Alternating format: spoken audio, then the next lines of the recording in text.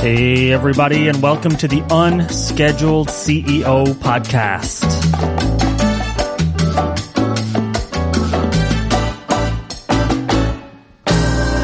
It's Monday, the 30th of January, 2023.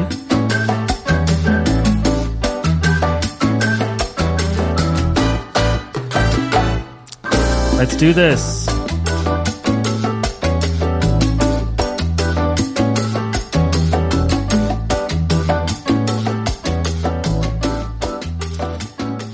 Oh, it's good to be back. So we're trying something a little bit different this week. We're doing video. So I'm not exactly sure where this video is going to end up right at this point. But if you go to the Substack, so if you go to howtobusiness.substack.com and just click on this episode, or maybe it's in the description, then you'll find out the new YouTube channel where this video is going up. That is, of course, if this video actually works. So what I'm trying here is the approach that I've been taking to the last few episodes. Oh, I need to take these out. Now you can see on video, I'm taking out the elastics from my braces.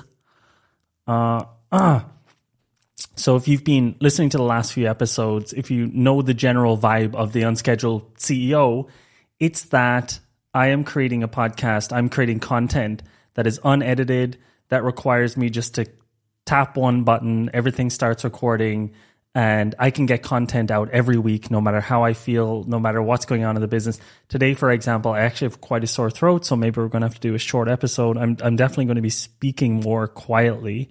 But yeah, I'm trying video. A lot of people have been requesting video. We've got to our first 1,000 listeners now. I think we're at 1,500 listeners to the Unscheduled CEO. And now I want to try out video. I personally, for one, watch a lot of my podcasts on YouTube, and I'm going to be, I'm reacting to a lot of videos from YouTube, so I think it just makes sense to get this out there on YouTube. But what I'm trying to do here, what's different, how other YouTubers do it, is I'm trying to record the audio straight to the Rodecaster here, so we've got the audio straight for the podcast, plus we've also got basically the video recording at the same time. I don't know if this is going to work. I've got this OBS thing set up. I can change to React scenes. I can change to this. I can open this image. I don't know. I think it's kind of cool. I've been just nerding out on how to do all of this myself. So yeah, welcome back. And again, look, if you're just listening to this on audio, that's no problem. This will continue to be an audio podcast. But if you want to see the video version of it now, go to YouTube, or, there'll be a link, like I said. Please leave a comment. Leave a comment and let me know if you enjoy having a video option as well. Maybe I'll make clips out of it and whatever. I'm just trying to scratch my own itch here because I watch a lot of YouTube videos, and YouTube is pretty much my favorite platform. So yeah, it's the 30th of January. It's the end of the month, and yeah, it's been a big month here at AJ and Smart. I think our biggest, I don't think it's definitely our biggest January ever in terms of revenue, in terms of profit. And if you're listening last week, you'll know that we ran this big live event. That's actually something that I should probably have found the video for so that we could react to it. But I did this big live event last week on Wednesday. And the goal, in the previous episode, I talked about the fact that this is just really an amazing way to market things at AJ and Smart. So we're basically selling a new course. It's called Facilitation Fundamentals. And this new course, we market it through doing these live trainings. And as of right now, so it's a few days later, we did the live stream. We did, Laura and her team did an amazing email campaign. And out of this cohort, out of this marketing experiment, I think we're at approximately, by the time you hear this episode, about 80,000 euro in revenue from that experiment, which is really nice. And yeah, that's something we're going to be pursuing. Again, I think live training is a killer way to give people a preview of what it would be like to be trained by you, So especially if you're selling online courses, it's a no-brainer to do a free live training that gives the production value, the vibe, and just shows people, what type of person you are. Now, I'm hearing some pops and weird sounds here, and I don't know if that's actually going to come out. I'm not sure what's causing it. Hopefully it's not appearing in the podcast.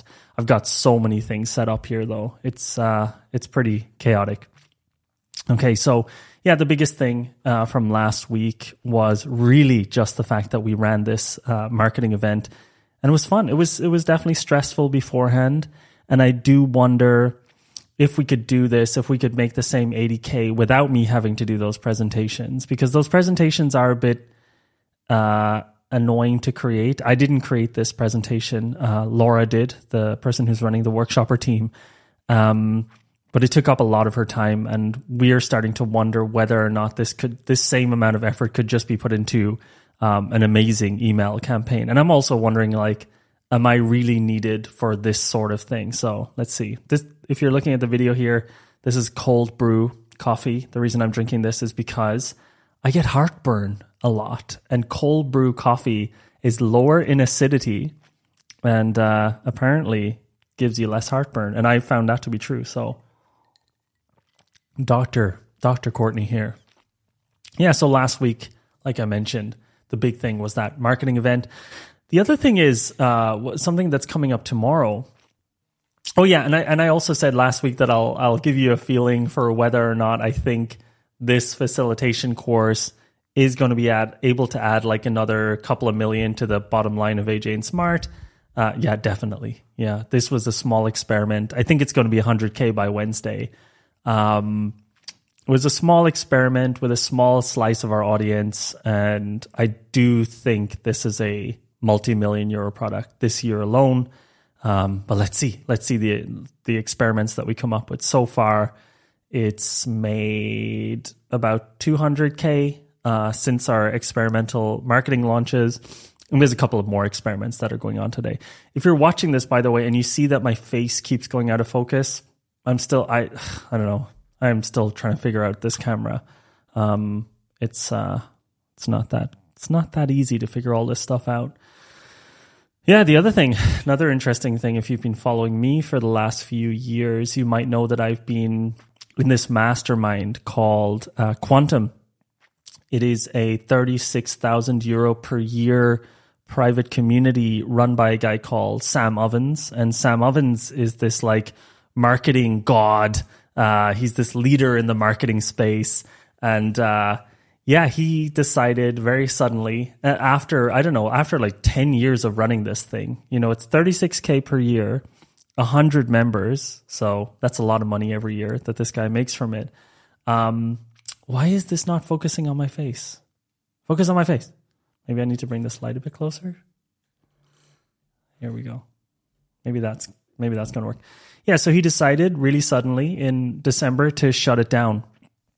And the final mastermind call is tomorrow evening. It's going to be really interesting after, I've been personally in this mastermind for about 4 years. And honestly, I think everybody listening to this podcast, if you are running a business and you want to really learn quickly, figure out how to make more money, the best way to do that is by learning from people who've done it already. And for me, I looked to Sam Ovens when I thought about, okay, I want to sell online courses. Who is doing that better than everyone else right now? And it was Sam Ovens. And I just decided to, basically join his inner circle so that I could ask the person himself, how do I do this? How do I do this? How do I do this? And it was a complete game changer for me. Oops. It was a complete game changer. We were able to make a couple of million by ourselves without getting help from Sam. But once we joined the mastermind and showed him what we were doing, it was so easy for someone who's, I wrote this article before. Maybe I'll actually read it in this episode.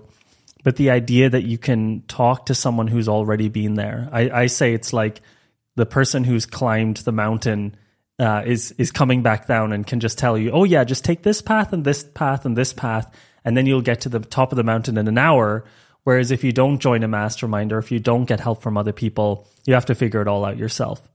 And I always find it really strange that so many people have so much pride and so much ego that they won't ask other people for help, or they'll ask like one time and then just give up. Like one of the things that I think has set me apart from there was another pop.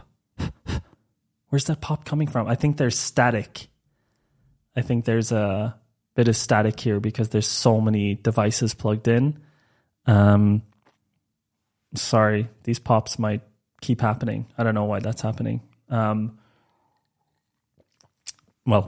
I'll listen back later and see if it's actually in the recording, but I guess it is because everything I hear here is pretty well. Okay, so yeah, for me, I do think a lot of people that I know who are very special, very talented, but don't get very far, they tend to be the people who are very skeptical of, or don't even think about taking help from people who've already done what they want to do.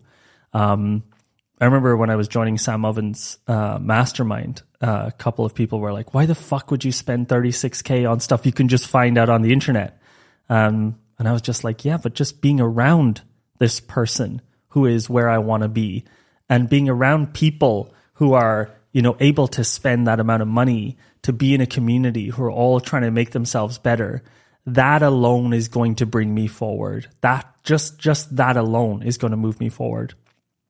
And I think for me, it's always been a thing that as soon as I can spend money to get ahead, if I have the opportunity to, and I know $36,000 is a lot, and this is just because I've been running AJ and Smart for such a long time, but if I can spend money to get mentors and mentors who can bring me forward faster, I'll always do it.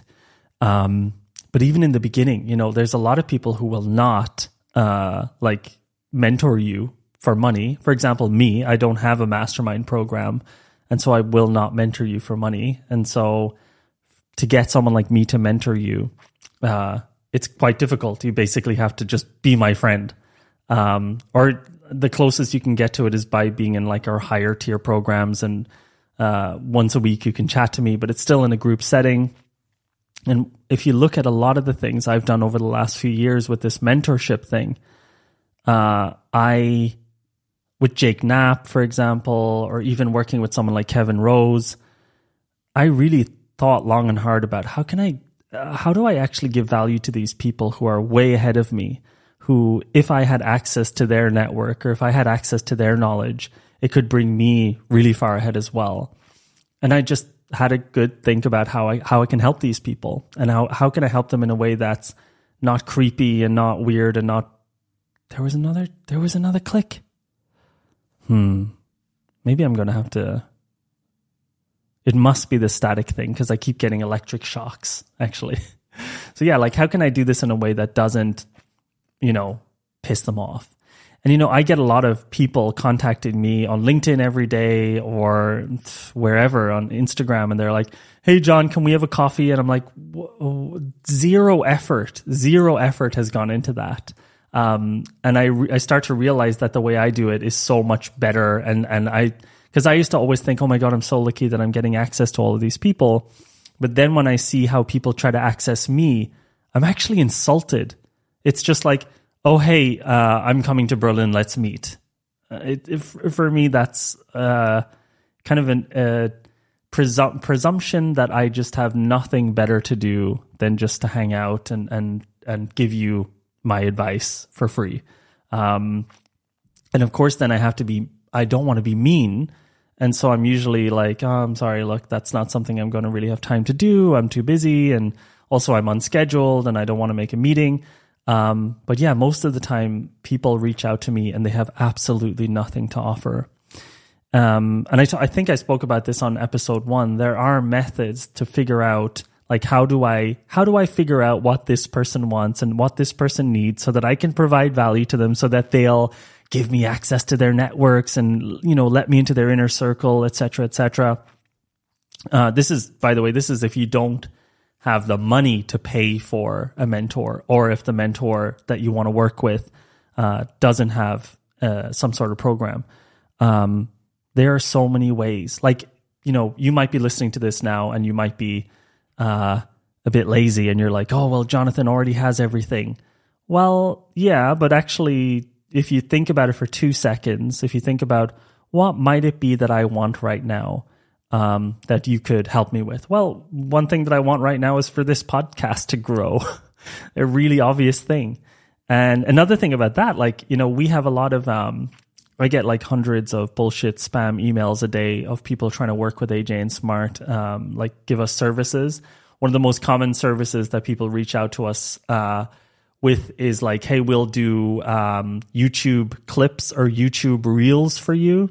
So they reach out and they say, hey, I want to do this YouTube thing for you. Hey, I think this will be great. Then I have to read through the message. I have no idea what this person is like to work with, and I don't know if they can actually do the job, and I have to respond. Whereas the way I would do that is just, spend the 10 minutes making one of these examples and say, hey, this is an example of what I could do for you. Would you like me to do 50 of these for a couple of €1,000? And that's another thing, like when we are doing these live streams, like I did last week, our audience gets to see 2 hours of me in action for free before they make a choice whether they want to see 8 hours of me in action for free in a teaching environment. And I think a lot of these things, a lot of getting what you want. And I think next week I want to do a whole episode on getting what you want. A lot of getting what you want is just being less lazy and a little bit more clever about how you go about it. Because a lot of getting what you want is about being in contact with people who've already been there before. At least for me, it was very valuable to get in contact with people who are way ahead of me, who are maybe making 20 million euro, running a bigger business than me. Nothing beats being able to sit down with someone for a week who's running a business that you'd like to have in 10 years from now, and being able to skip, maybe 8 years of it just by learning the mistakes from them, just by having dinner with them, just by hearing the real shit.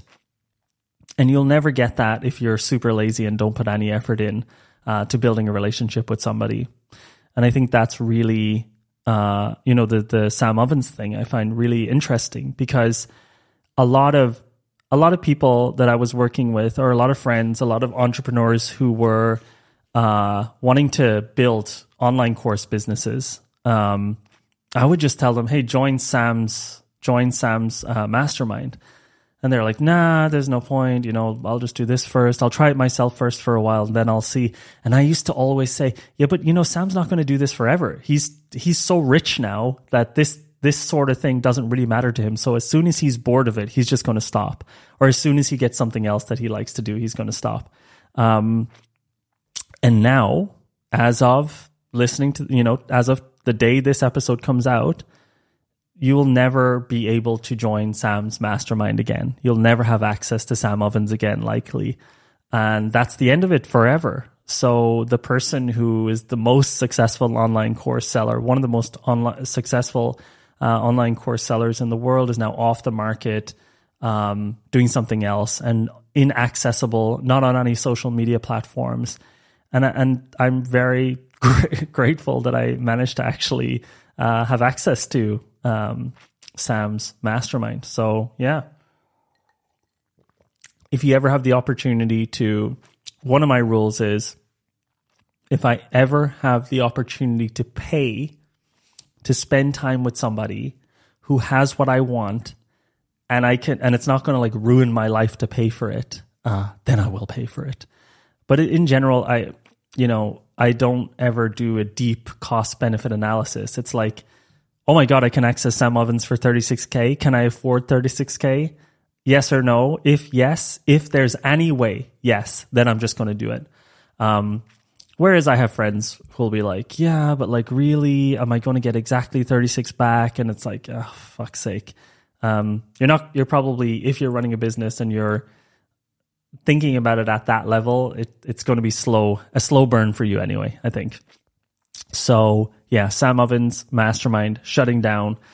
It's a big deal, and I'm very curious to see who I end up learning from next, who my next mentor is, who I'm aiming for next. I mean, I'm not even sure. Like, there's a lot of I've already had the honor to spend time with a lot of really amazing people who are very far ahead of me. Another thing that's really helped is joining this program called EO, Entrepreneurs Organization. If you are an entrepreneur and your business is already making more than, you have to check the rules for your country. I think in Berlin, in Germany, it's €1 million per year.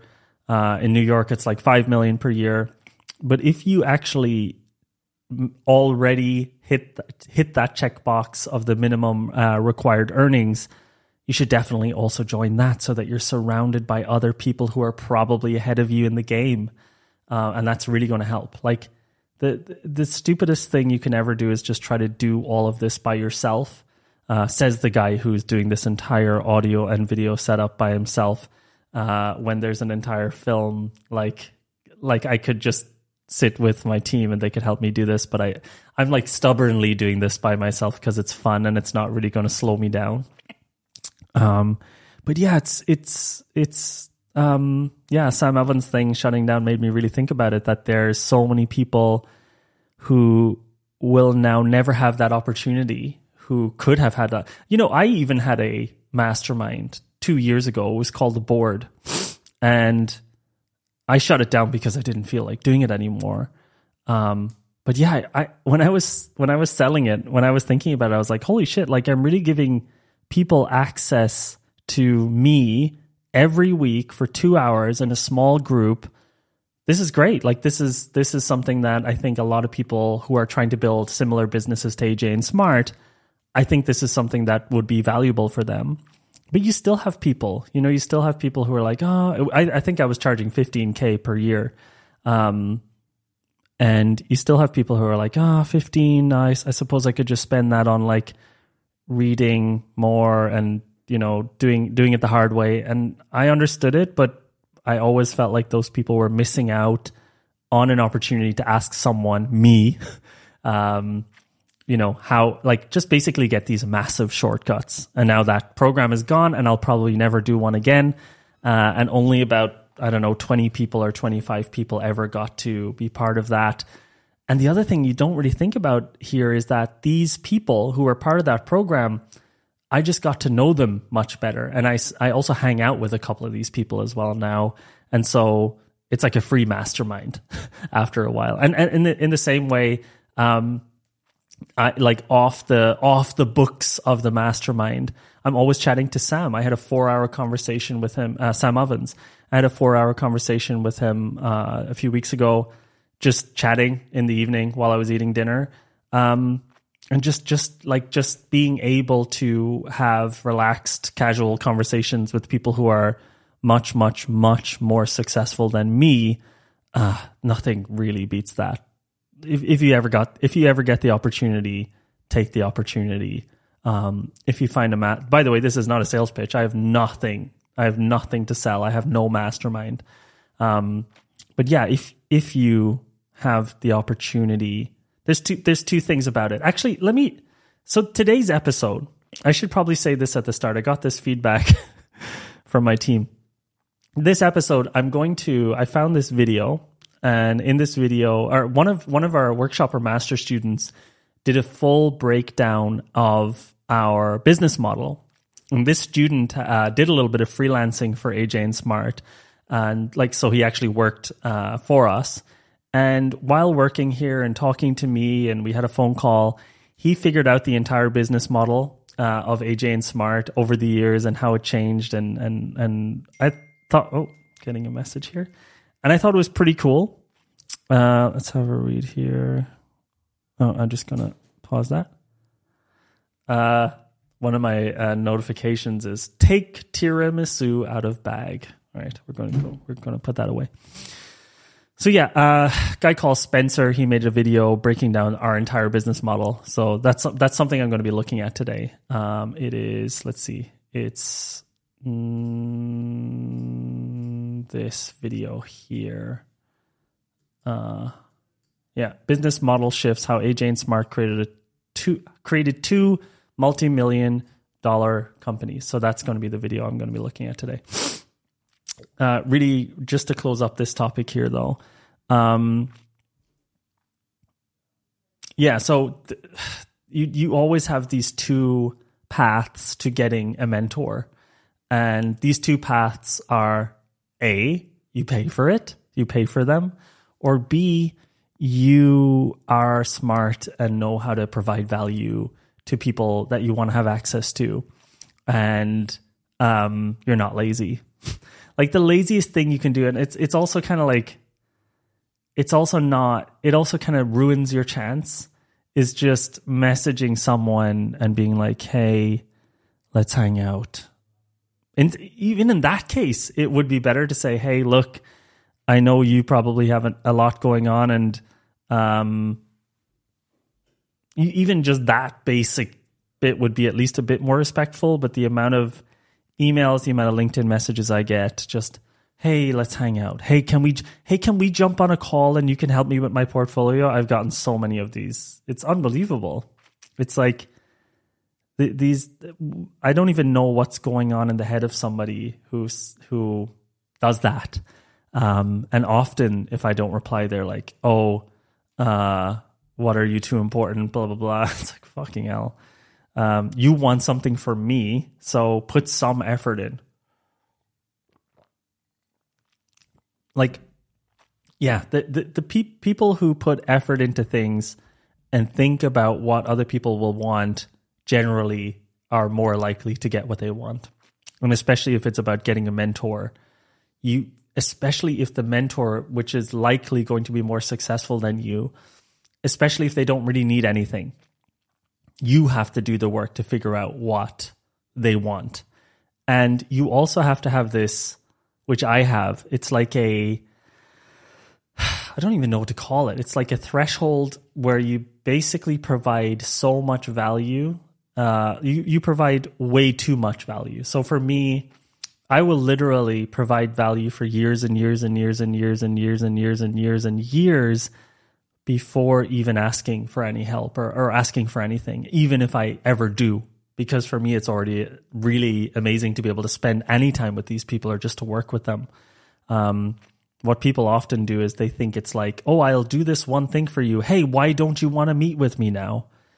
It's unbelievable. It's if you're listening to this podcast and you're looking for a mentor, and if you think it would be valuable to have someone mentor you, please don't be stupid about it.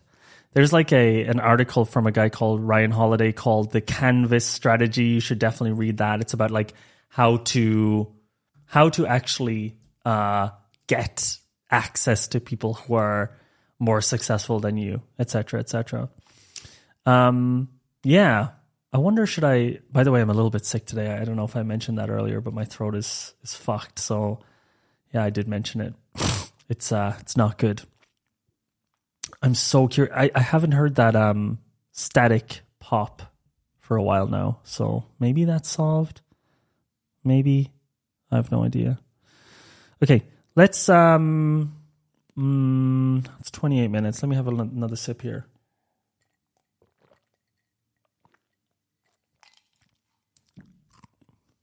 So let me summarize that. Two things. One, Sam Ovens' Mastermind is shutting down. It was great. It was a game changer for AJ and Smart. The over 120K we paid for it paid itself back multiple times over.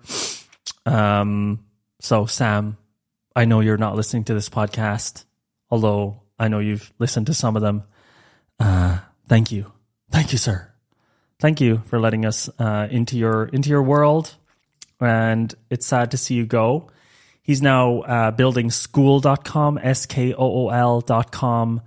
I can show you what that looks like because our communities are built on skool.com. If I press Control-2, here we go. So here's Skool. It's if you're listening to the audio, it's basically a community.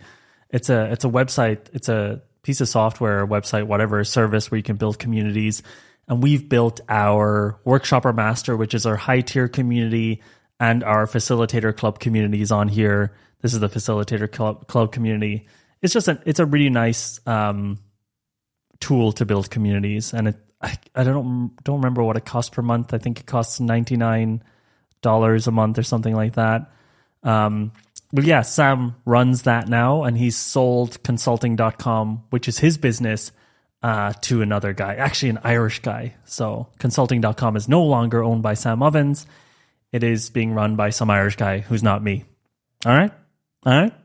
So Sam's Quantum Mastermind, end of an era. I'm going to drink to that. Now I have ice in my mouth, so I'm going to wait this one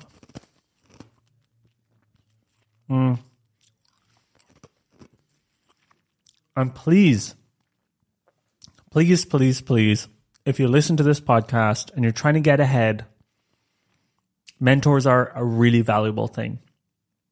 Find people who are, and don't like Google, hey, I need a mentor. Don't find people who actually call themselves mentors. Look for people who are where you want to be. That's what you want to do. Look for people who are where you want to be. And then you just have to be smart enough to figure out how to get their attention and to get them to want to hang out with you. And if you can't, it's just your lack of effort, to be honest. I know I should be like, well, here's the exact step-by-step process for finding a mentor. But actually, it's fucking effort. Put some effort in. Like, you can literally spend time with anybody, maybe bar the president of the United States or something. But I've never not been able to get access to someone who's way more important than me, I'm still a nobody to most people. But even when I was a zero body and just like starting out in UX design, I was always able to get in the room with people who were way ahead of me just through putting in some fucking effort. I'll give you some examples. Jake Knapp, right? Jake Knapp, the guy who wrote the book Sprint. How did I end up being friends with him, and how did we end up working together? I didn't just message him and say, hey, I want to meet. Teach me stuff. First, I wrote an article, which I thought would make his book look really good. It was and hopefully it did. It was an article about how we've been using the design sprint process for doing sprints with the World Food Program. I could have easily just been like a lot of people don't use those opportunities. Like I really clearly stated in that article, this is Jake's book. You know, everything we've done here is because of the book. The book is amazing, and it's true. And then I sent that to Jake. First email I've ever sent to him. I just said, hey, I've written this article. I think it could be cool for your test case studies about design sprints, and they loved it. And then when he replied to it, I responded saying, by the way, I'm going to be in San Francisco in February, and I would love to hang out. I also have an idea of something that we could do together. And I went to San Francisco. I presented him with a business proposition, which was, I think, very attractive. So already I came with something very attractive. And then after a while, I offered to run this podcast, the Jake and Jonathan Product Breakfast Club podcast. I took all of the production side of it, all of the financial side of it off his hands. And I never asked for anything because I was already getting an amazing time hanging around with Jake, right? That's an example of getting access to someone who's way ahead of you and has an amazing network by actually providing value, like really, actually providing value. And most people say, yeah, but I have nothing to provide, blah, blah, blah. It is laziness. I'm sorry, it's laziness. I know maybe I'll get some shit about saying this. But I decided after the last three episodes, because I'm always so worried about angry online mob, I've been like, I know it's really privileged to say this. I know it's really privileged to say that. But I want to stop having to say that every sentence. This podcast is for people who want to be entrepreneurs, who want to build businesses, who are interested in seeing the behind the scenes of a multi-million-dollar business. I don't want to be like, oh yeah, well, this is very privileged for me to say the entire time when, it's kind of it's just a thing I will have to say before every sentence because it is a business podcast. Okay, so, it keeps peaking, but maybe I should just listen to the Rodecaster here. Doesn't say it's peaking, so I'm just going to stick to that. I'm talking about the audio. All right, so we've got the video has been working so far. Maybe you'll see on YouTube whether it's working. I think what we can do is take a quick break, which is going to be tricky for me to do on this double setup here. We're going to take a quick break, and what we'll talk about afterwards, we're going to look at this video, breaking down the entire AJ and Smart business model from scratch. And I'll react to it. I'll tell you what's correct, what's incorrect. I'll give you kind of the behind the scenes. So if you've ever been curious about literally everything about how we make money at AJ and Smart, this next section will be for you. Okay. So I'm going to hit pause here. So if you're listening on audio, bye-bye. Talk to you in a little bit.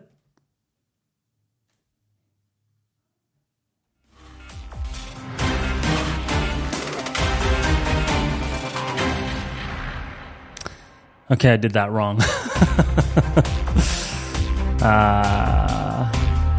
Let's try it again. Let's try that again. All right. Okay, we're going back here. Okay. Stop that. All right, let's try this again.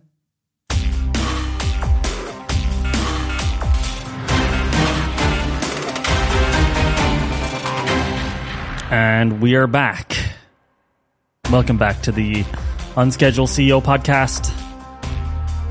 We're now going to be looking behind the scenes of a leaked AJ and Smart business model. So, an ex-AJ and Smart employee has leaked our business model. That would actually be a really good title, I think. I don't know if he'll like that. Because Spencer worked at AJ and Smart as a freelancer, it's not really technically an ex-AJ and Smart employee. It's not really true, but it does sound more dramatic. So we'll see. So Spencer was working on the consulting team at AJ and Smart. I actually don't really know what he was doing on that team, as in I don't know what projects he did, because like I said, I'm not, maybe you know this, I'm not super involved in the day-to-day of running the consulting business. But yeah, he was working on the consulting business in 2022, and he contacted me in December or November 2022, and he was like, hey, I want to do this video. I want to do this breakdown of the AJ and Smart business model. I already have a pretty good idea how it works. Would you be up for having a call? By the way, relating to this previous topic, like why did I jump on a call with him? Like, why would I put this effort into helping someone? Well, he's in our highest tier program, Workshopper Master. People in Workshopper Master, generally have easier access to me just because they have, we have these weekly calls and I'm on most of them. And so, I don't know, I just get to know people a bit better. And of course, also a lot of people at AJ and Smart get hired from that group. So my team is always looking for new people to hire or use as freelancers. And yeah, Spencer got hired from that group. And I was just like, yeah, sounds good. Just call my phone.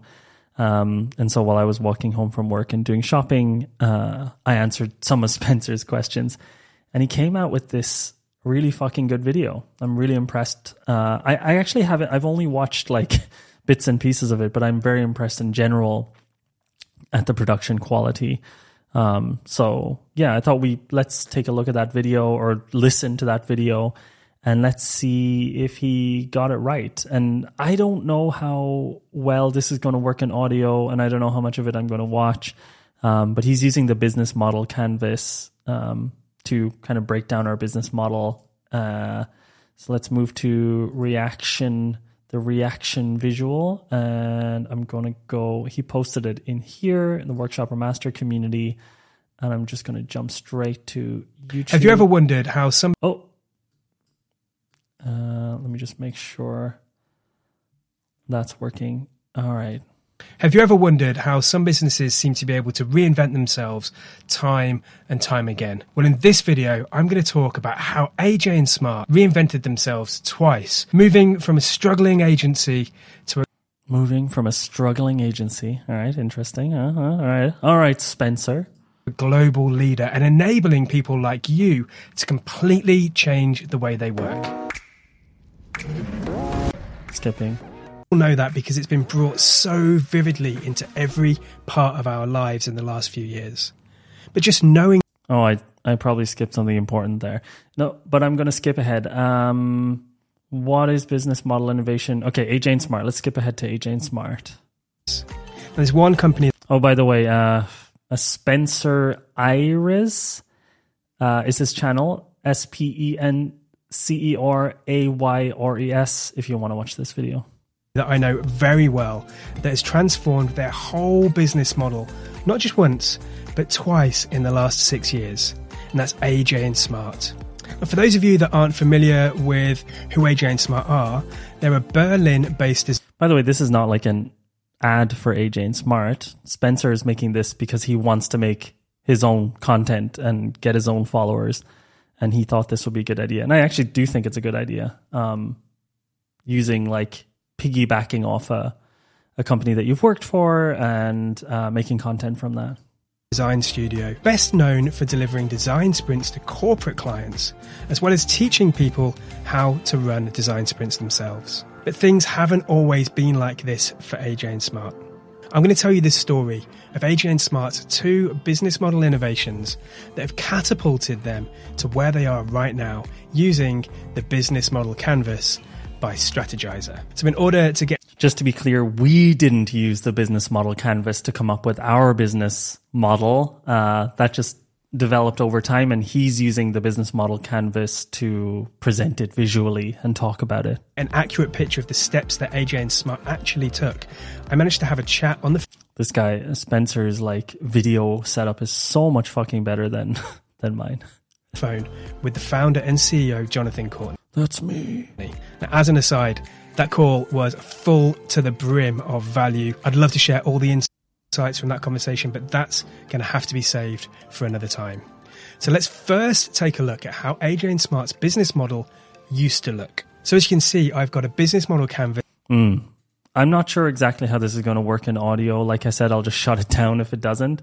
But he's got a business model canvas. I think it's going to work audio wise, so just be patient. But again, if you're on YouTube, you should be able to see this if I've actually... Have I hit the record button? Yes. All right, let's watch. This by Strategyzer inside a Miro board, which is my tool of preference for delivering remote workshops, as well as pretty much everything. In fact... See, he's advertising his ability to run remote workshops, which I really like. This is good content creation. He's giving value. Well, there's three things here that are actually really cool. Number one, he has actually created content that I am going to react to, which, you know, pushes people towards his content. I also then pay attention to it. He then is he's giving value because people want to learn about our business model. But he's also, so he's kind of, you know, using something popular-ish to grow his channel. But he's also then showing what he does through doing something else, which is cool. So that clients know that he does this stuff. I probably live most of my life inside a Miro board these days. It's that good a tool. Now, firstly, let's have a look at the value proposition for AJ and Smart. So essentially, AJ and Smart were a full-stack design and development agency, doing pretty much the same thing as you can imagine most design agencies do. And the relationships that they have with their customers, it's all based around a brief. You get the idea here, nothing special, nothing unique about this agency. They would find... Yeah, we were pretty much a boring UX design agency that did like websites and apps and all that kind of shit. People that needed a website building or a design doing, they would base it around a brief, and the scope of that would depend basically... Oh, Spencer, I can actually hear like a kind of like a noise. There's some noise in the background of your audio. It seems to be coming from the mic. I don't know if you're listening to this podcast, but maybe you're using one of those cloud boosters on your mic, and it's creating a little bit of noise. I can hear, because I thought it was coming from my headphones there. on the budget. I remember in the it sounds amazing, but there's a little bit of noise there. Call I had with Jonathan Courtney, he would talk about putting a price out for a piece of work. And if it's too much, they'd then just arbitrarily change some of the numbers so that they're reducing the amount of scope and the amount of days that they might be working on it. That's really what the business model was based entirely on. A company needing some work doing around the UX or design or development world, they would scope out how many days that would take. I remember making these fucking proposals for companies, and it's like 12 UX days, 10 UI days, 20 development days, and it's, I don't know, 25,000 euro. And then the client comes back and says, we actually only need 18 UX days, and can we reduce the development days down to like 22? And we're like, yeah, sure. And then it's 22,000 euro. It was all arbitrary. It's all made up. By the way, that's what every agency does. And then depending on the budget, get the work or not get the work. Now, as you can imagine, the channels to find those organizations, those businesses that need some of that work would have been things like word of mouth, would have been testimonials, would have been their website that they had, basically competing in a very saturated. We actually didn't have a website for quite a long time. We did have, you could go to ajsmart.com. By the way, sorry, my voice is really getting fucked up now. You could go to ajsmart.com, but there was nothing on it.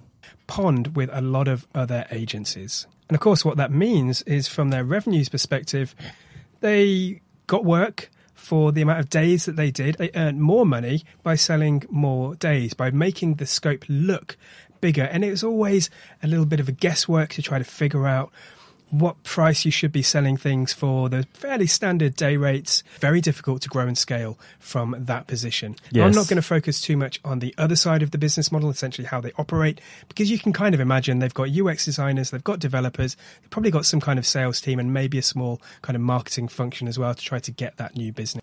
Well, in the beginning, we didn't have any marketing people.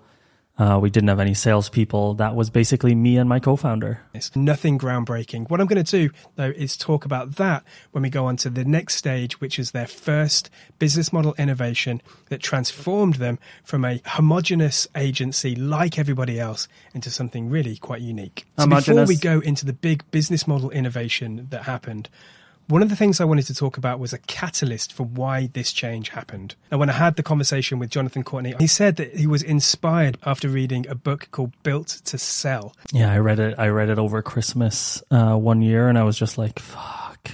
Which is a story really about how you can take a business that isn't really sellable, as in it's not really worth anything if someone wanted to buy it, and turn it into a business that could be sold. So he'd read this book and he was exploring what kind of things he might be able to do to his business to make it more sellable and more attractive to potential buyers, and essentially make sure that business is sustainable without him, which is one of those core messages of that book. And then such a big thing.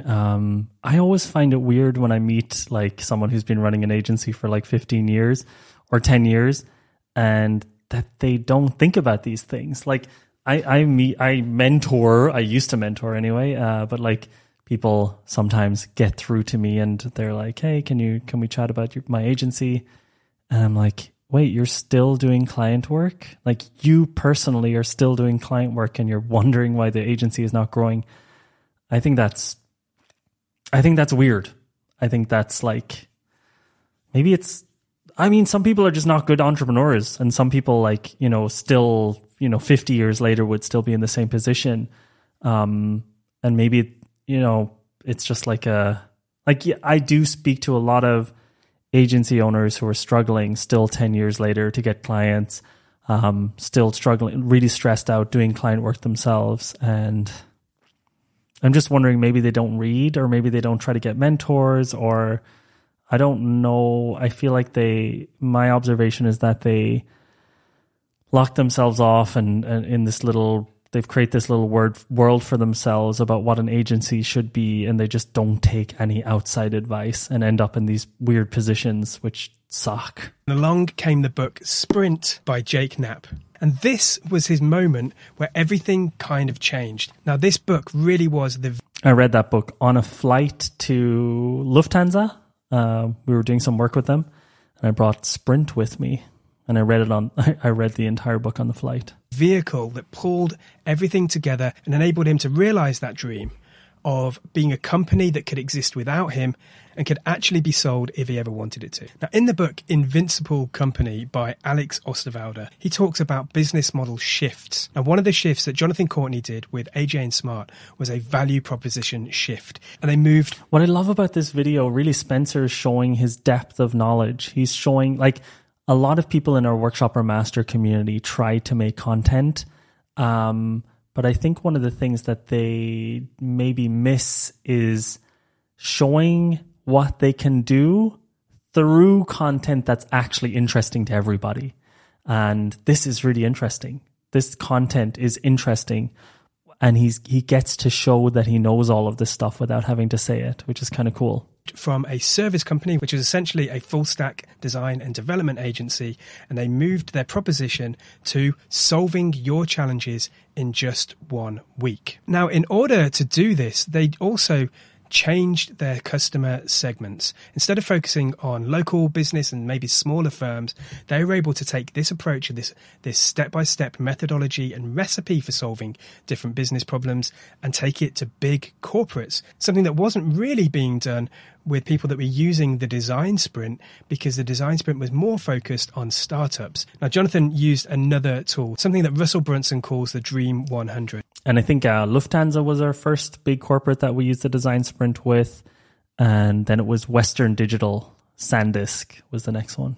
Identifying key partners that can enable you to access a bigger, wider audience and maybe be a catalyst for growth. Now, what Jonathan Courtney did was he actually partnered up. He flew over to meet Jake Knapp, the author of... And you heard that story earlier. It's all connecting, huh? Sprint, the book. And they actually formed a partnership that Jake Knapp just couldn't refuse. Now, what this partnership really meant for AJ and Smart was that they became a trusted partner for delivery of design sprints, and they really started to own the words design sprint across all. In the same way that we're going to own facilitation.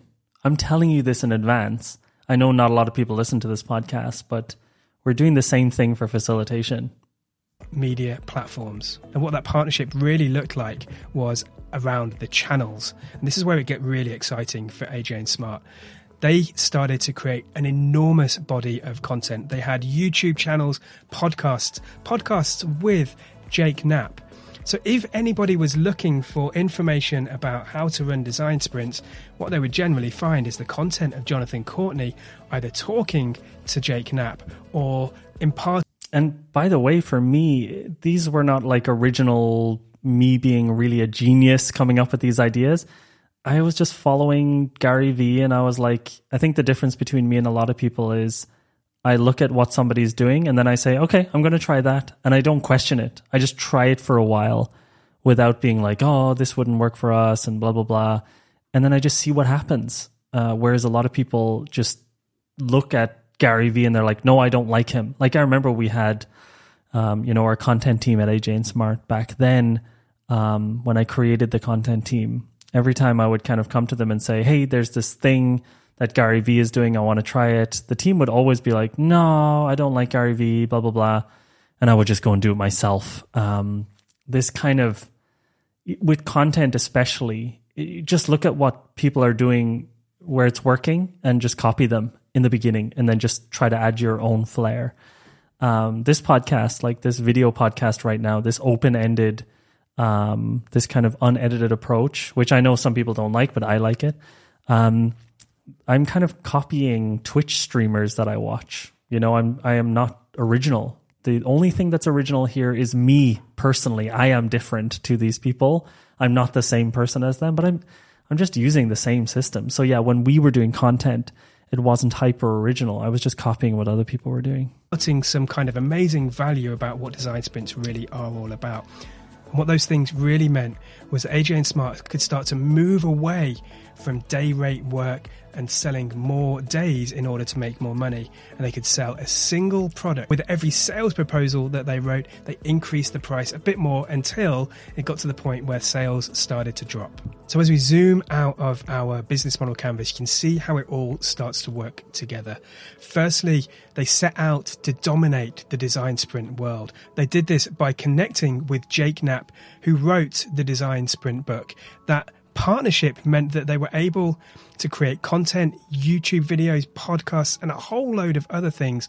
A couple of key partners are missing. I would definitely say Kevin Rose was a very big key partner.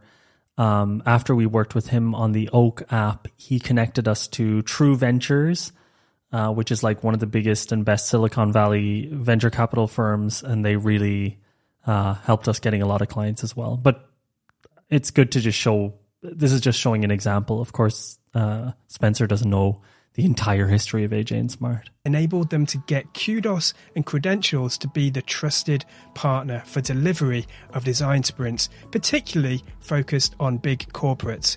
That enabled them to sell and to deliver their value proposition of solving your challenges in just 1 week by running a design sprint. Now, the delivery teams of 3 people, a designer, a facilitator, and a user researcher, meant that they were able to do this at scale. That, of course, led to selling a single product and rapidly increasing the price of that product so they could really make some good profits. So as I said at the beginning of this video, AJ and Smart actually had 2 business model shifts that enabled them to capitalize on an enormous opportunity. It's a really good video. Really, so well done. And also, it's quite engaging. For something that I think could be quite boring, I think he's done a really good... It's like the opposite of my podcast. It's, this is heavily edited and really well narrated and well prepared, but I get to like watch it, which is great. So let's have a look at that second business model innovation now. So after running hundreds of design sprints, there was clearly enormous demand for them running design sprints, but they also noticed that people wanted to learn how to run design sprints themselves. So they ran some experiments to figure out if there was a new value proposition that could capitalize on this demand that people had to run their own design sprints. Starting off with their value proposition. Essentially, learn how to run a design sprint. Now, of course, what they already knew is that they had these great channels because they were creating so much content, and that content was really proving that the new customer segment might be an interesting opportunity to go after individuals that were wanting to run those design sprints. Now, what they already had in their back pocket as a result of the content that they were creating were these enormous super fans. They were giving away so much valuable content through YouTube and blogs that their subscribers were Yeah, a lot of the thing with content, I mean, our competitors, which I'm very happy that our competitors didn't manage to pull this off. But most of our competitors, they just give up making content after a few weeks. I heard a statistic yesterday that 90% of podcasters don't get to episode 3. And then out of the last 10% of people, they don't only 1% get to episode 20 or something like that. Our content was our secret weapon because, people in companies, so somebody working in Lufthansa, like an employee of Lufthansa or an employee of, Amex, they're watching our videos on YouTube because they want to learn the stuff for themselves. And then they tell their boss, hey, can we do a training, when we're spending our budget this year, can we ask if AJ and Smart can train our team? It was I remember being in the New York Times office doing this hackathon with Jake. And then we were getting a tour of the New York Times office in the kind of newsroom. And I remember looking into a room, into a meeting room. And there I am on the big screen. They're watching the LDJ video that I created on YouTube to teach themselves how to run LDJ. And they didn't even know I was there. And I knocked on the window. I was waving at them. But yeah, it's just making great content or making fun, entertaining content and just making it repeatedly and just keep at it. It's hard to compete with.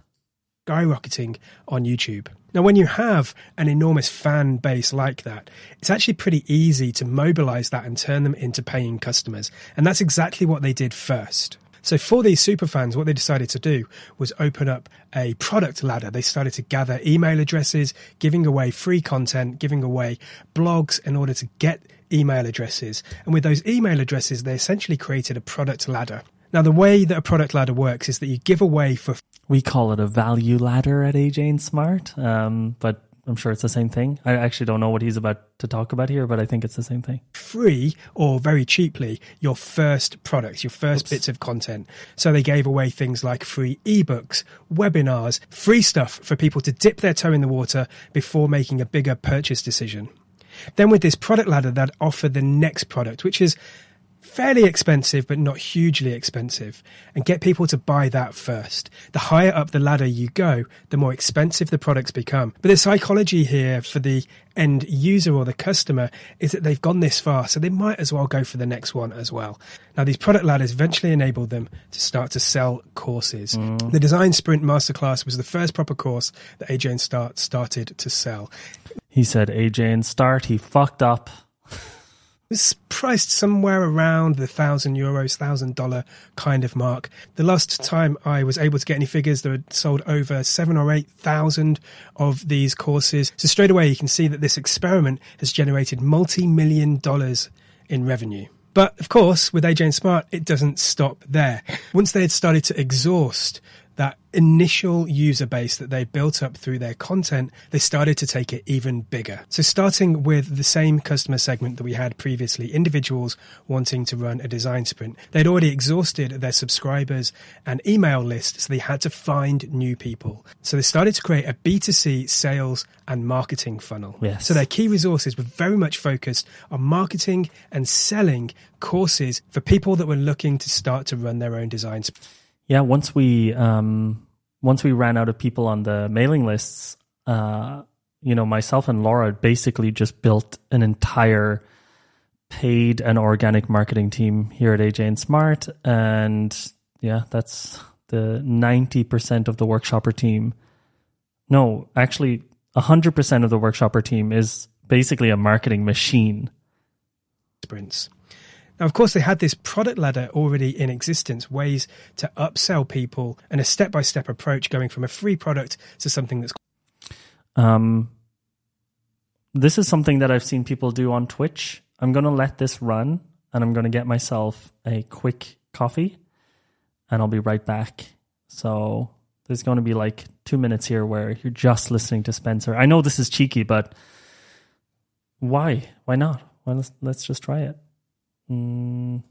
Quite expensive, but they didn't have the mechanism at that point in order to go and get those people. So what, of course, they did was started to generate some ads. Now, these ads were generally in Facebook and Instagram, really trying to focus on individuals that showed some kind of interest in design thinking, in creating new products and learning about design sprints. And they were able to very narrowly target those people in order to get them into the top of the funnel and then work their way through the product ladder. Starting off with how to run design sprints, of course, they were able to sell courses. But because of the product ladder again, their price increased with the deeper that people got into the AJ and Smart world. What this then did was started to increase their social community. They started to get even more super fans that ultimately went back into this ladder and started to go for more expensive products, selling products ranging from £1,000 per seat up to 3,000. They even created a super exclusive top end product for around €25,000. Let's go over that one more time to really get a grasp of what AJ and Smart did to completely transform their business. Having run hundreds of design sprints, they knew that there was a demand for people wanting to learn how to run design sprints themselves. So their customer segment went from a B2B proposition to a B2C proposition. They started off looking at their current audience list on YouTube and through email. But when that kind of saturated, they started to do some B2C selling, creating a funnel-based marketing and sales approach. They had a product ladder that gave away free content, ebooks, webinars, in order to get people going, in order to build the trust. Now, these initial products were still very high value. They just weren't as big as the full course. And it whetted the appetite for so many people that were able to move through that product ladder in order to increase the value that they were able to capture from each customer. This whole course is about how to run design sprints, generating enormous revenues. Now, those people went on to deliver design sprints themselves and generated massive income, which gave them an enormous social community of people that really trusted them. They then became super fans themselves. Going back into the product ladder, they were able to increase the price the higher up the ladder those individuals started to go. But of course, don't forget that both of these business models were operating at the same time, just with different teams. And now they did actually link together at times as well. Because of course, these superfans often were working with these big organizations themselves. Some of them were actually feeding into the B2B leads for the other side of the company. So actually, these two business models, whilst at first they look like they don't link together, it's actually a B2C to B business model, which means that both sides of the business can actually thrive. Now, I know that that's a lot. And I honestly do think every agency should have this set up. This, here's the lower price things where we teach what we do so you can do it yourself. And as you work your way up the ladder, the things get more expensive and the things are more hands-on and more consulting-y. I think everyone should have this business model. A lot to take in, but hopefully you're starting to see now that if you're an agency or consultancy that might be looking to productize your offer, you can do that in the kinds of ways that AJ and Smart have done it, but also that the power of the business model canvas is enormous. I think you did a great job there, Spencer. Really, really good. Really good breakdown of the business model. Obviously, there's some detail missing, and the other thing is, it seems like it all happened on purpose, but it didn't. It just kind of played out year by year. This is the 12th year of AJ and Smart, so yeah, it wasn't always that clear and running so well. It was just a slow, like, for example, the reason that we created the first Design Sprint Masterclass course was because we had cash flow issues when it came to the agency side of the business. So, I needed to find something that was better for cash flow, that was better for just having something sort of regular in the bank account. And that's why I decided to create the Design Sprint Masterclass. And it's a really, really great breakdown. Not other than that, but yeah, we have another interesting thing is we keep the teams very separate. I keep the teams very separate. I spoke about that a couple of episodes ago. I still do that. So even though I started the online course business within AJ and Smart with the intention of slowly integrating it in once it had started to make some money, eventually I was like, actually this team works really well without any interaction from the other team.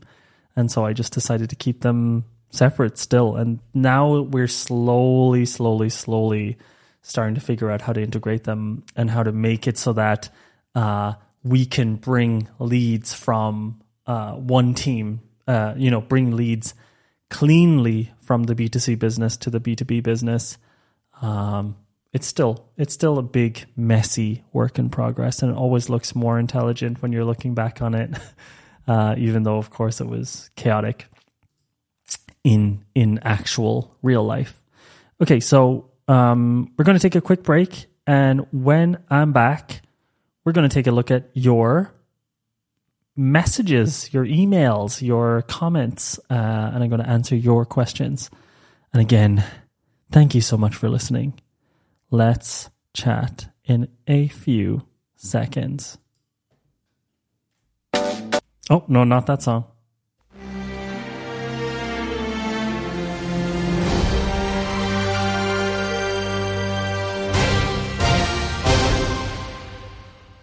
Now let's take a look at your messages. If you want to write into the show, all you got to do is go to howtobusiness.substack.com. go to the latest episode and you can leave your comments right there. You can also go to the YouTube video and comment under that, and I'll check those too. But again, I don't know the link to that right now as I'm recording this.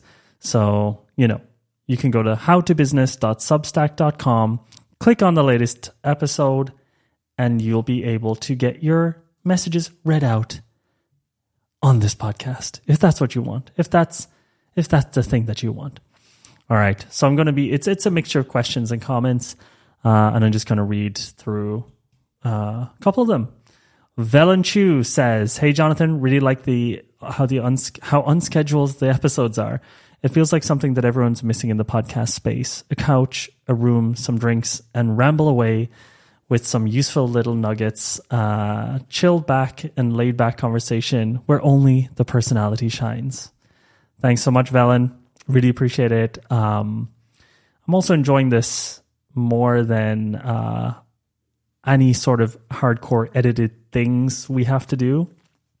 I do like being able to just get up and get a water while something's playing. And look, I'm just testing the boundaries of creating content where I can create it consistently and in a way that I enjoy it. And, I'm also not feeling so good today. I have a sore throat. I'm a bit sick, but I can still create the content. That's the goal. And again, I do have a strong belief that there are people out there who just want long form comfort noise. I'm just going to move this. Oh shit. Wait a second. I've got this lamp that's touching on something and it's going to burn. Let me just do this quick.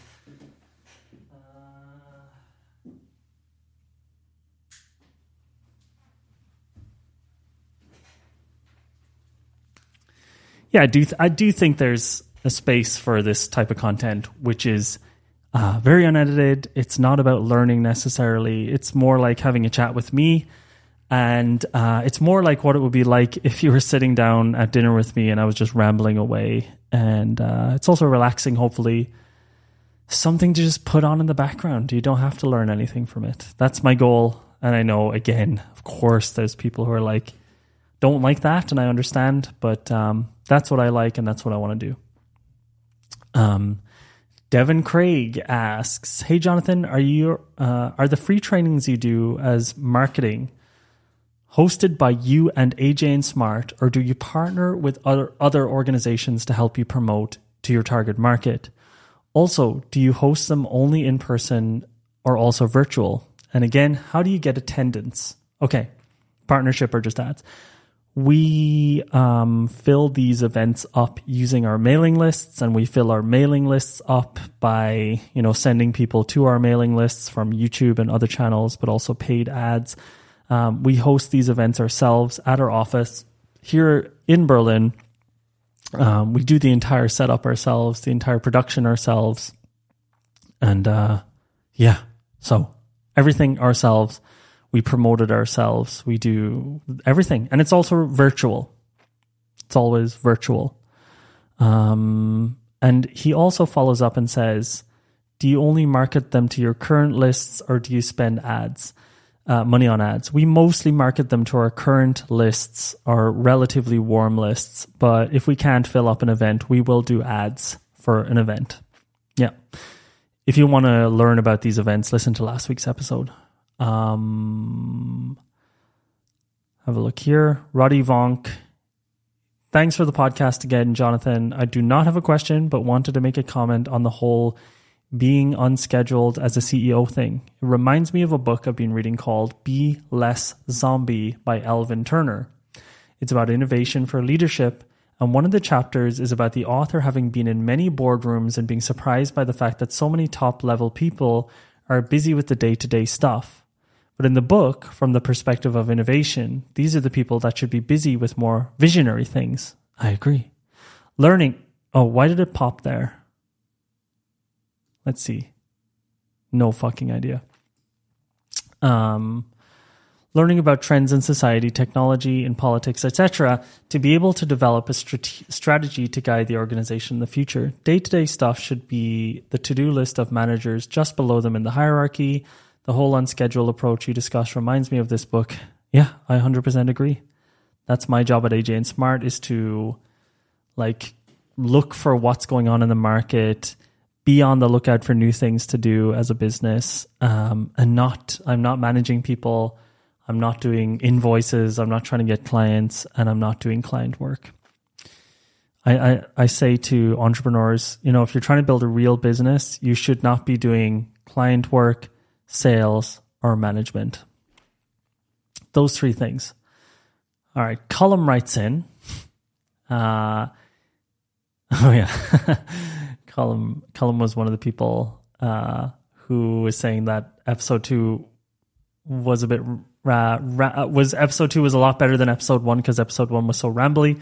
He writes, it's kind of like a bit of a script here, dialogue. Jonathan, if you thought episode 2 was better than episode 1, then you're going to like this one. You're not going to like this one. Colum, grr. But in fact, it isn't that bad. He said the last episode wasn't that bad. Thank you, Colum. Lots and lots of good stuff in there amongst the ramblings. Indeed, some of the best insights are buried within the ramblings. And I'm also glad to be a member of the Irishman wearing Birkenstocks Club. 3 members so far, Pierce, Jonathan, and myself. Guys, if you're not wearing Birkenstocks, it's a problem. Sam Pedersen asks, do I think passion is overrated? Yes. I'm not like passionate. It's not like I'm going around every day getting up in the morning and I'm like, oh my God, facilitation. Oh my God, design sprints. Oh my God, this is my life. But yeah, I get really interested in these things for a little while, and then I get obsessed with them for a little while, and then I integrate them. But it's not like passion. It's more like, no, I don't know. I'm not so passionate about so many things. For me, I guess I'm passionate about being independent and not having anyone telling me what to do. And I like running a business, but I definitely think passion is overrated. I know people say like, find your passion, follow your passion. I don't know what my passion is. So yeah, I do think it's one of those things that, oh shit, I just fucked with the screen now. If you change the size of the screen, it changes it here too. So yeah, I'm not a big passion guy. Yeah, it's not my thing. Vasil asks, and finally someone asks me some questions that I actually care about. And I'm just kidding. What games are you playing? Any favorites? And what's good for single player and what's good for multiplayer? I'm currently still playing Elden Ring on the Xbox One X, Xbox Series X, and I love it. It's definitely one of those games where I'm constantly in awe of the work that the developers have done. And when I see a creation like this, it just blows my mind. I'm just like, everything I'm doing is crap compared to this. Like the amount of effort and love that goes into every moment of that video game, I just don't know how they got it done. I really don't know how the From Software team created Elden Ring. Beautiful game, super impressive technically, and just unbelievable. I don't know how humans created this. I'm also playing, I also have a Steam Deck at the moment, which Amber from AJ and Smart has given me a loan of, and I'm playing Vampire Survivor. My girlfriend's also playing this. It's super fun.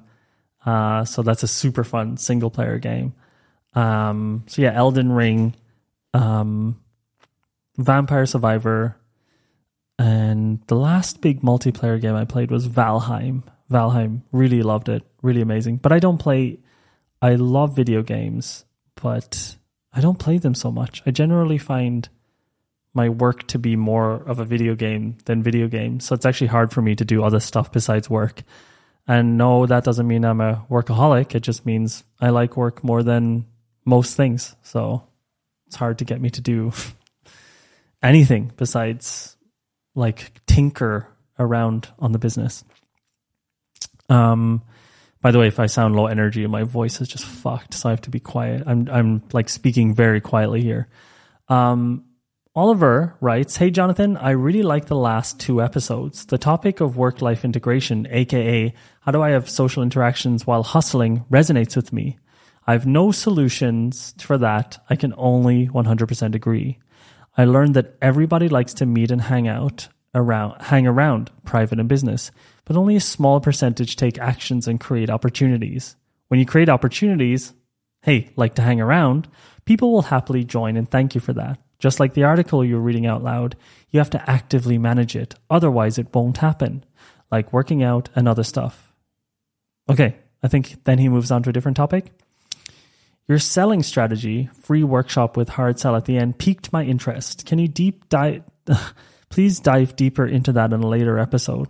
Like, how did you end up doing that, and why does it perform better than email whatsoever, or making a landing page? We've been doing these... I'm literally just sitting back and chilling right now if you're looking at... Hey. We've been doing this method of selling for a very long time. These live streams, these live trainings, I learned them from just the whole direct sales marketing world uses them a lot, these free trainings, webinars, whatever they are. And I just tried one time, and it just worked. It sold really well. And I think why it sells well is because it's like a 2-hour session where people get to know you.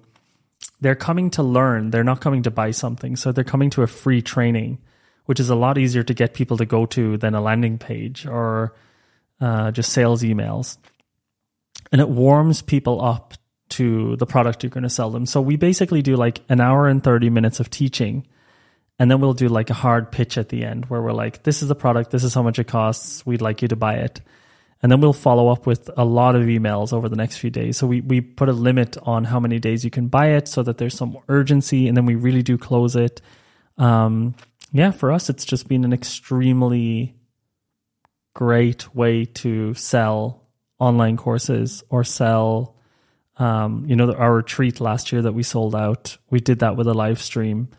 It just makes people, I guess it creates a lot of urgency. The live aspect of it makes it really interesting. You can do a live Q&A, so you can already answer people's questions and worries that they have about buying the product, the things that maybe they would stop them buying the product. You can answer that live on air. And it's fun as well. If you've ever been to one of our live streams, we make it. I kind of got inspired by Tony Robbins, and we added music in, and we added new camera angles in, and we danced at the start of this one last week. A lot of dancing. So yeah, I don't know. It also plays to my strengths. I'm sort of, when I'm not sick and not tired, which seems to be always on the podcast, right? I can snap into like a presenter mode quite easily. It's just worked really, really well for us doing these things. So every time we're thinking about making a landing page and doing anything like conventional, we always fall back on, fuck it, let's just do a live stream instead. That's what happens. This little click noise, I need to figure out what's causing it next time. Maybe it's this cable? No? Is it this? No? I think it's static. Okay, so yeah, that's the Oliver. That's the reason why. I hope that makes sense. We just love doing live streams. They're super fun. But next month we're probably going to try it without a live stream and just with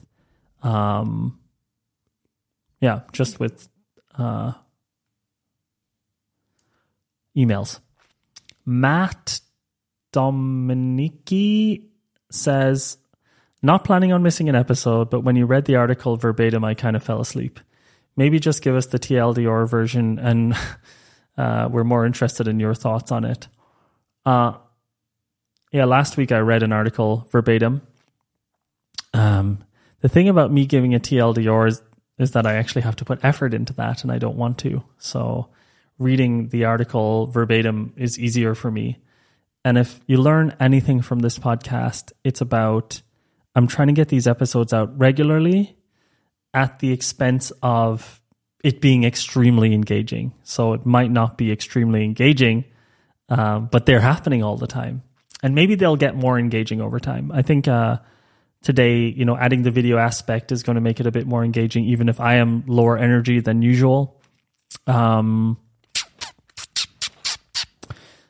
So I get the fact that you think last week's episode was a little bit boring when I was reading the article. I agree.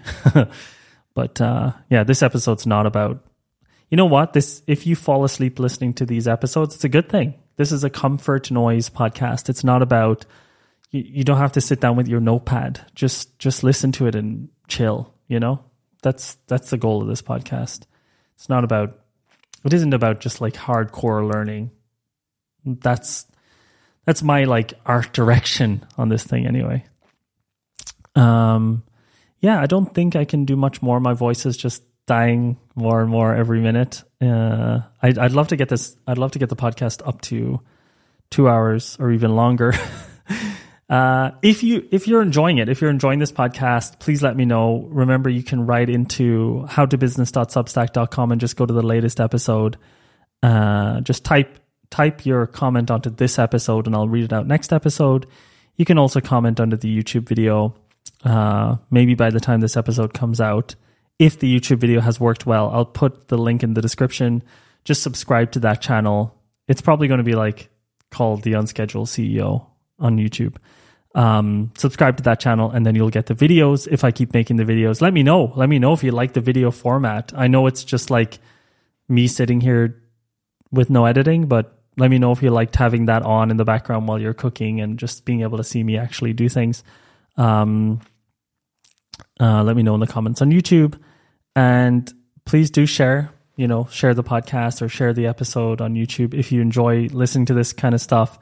Because for me, it's all about the numbers, and if the numbers go down, I'll just stop making the episodes. So if you really like this, help me out and get some more people listening to it. Thank you so much. If you got this far, if you got to the end of the episode, thanks for listening. I really appreciate your time. Next week, we're going to be talking about getting what you want and like tactics for getting what you want out of life. I've got quite a few things around that topic. It's just a deeper topic, so I said I won't do it this week. And I think I also skipped it last week. And thanks so much. And it's been fun figuring all of this technical stuff out. Even if the podcast fails miserably, it's been real fun to just learn how to do all this stuff. Thank you so much for listening, and I'll see you all next week. Thank you, and bye-bye.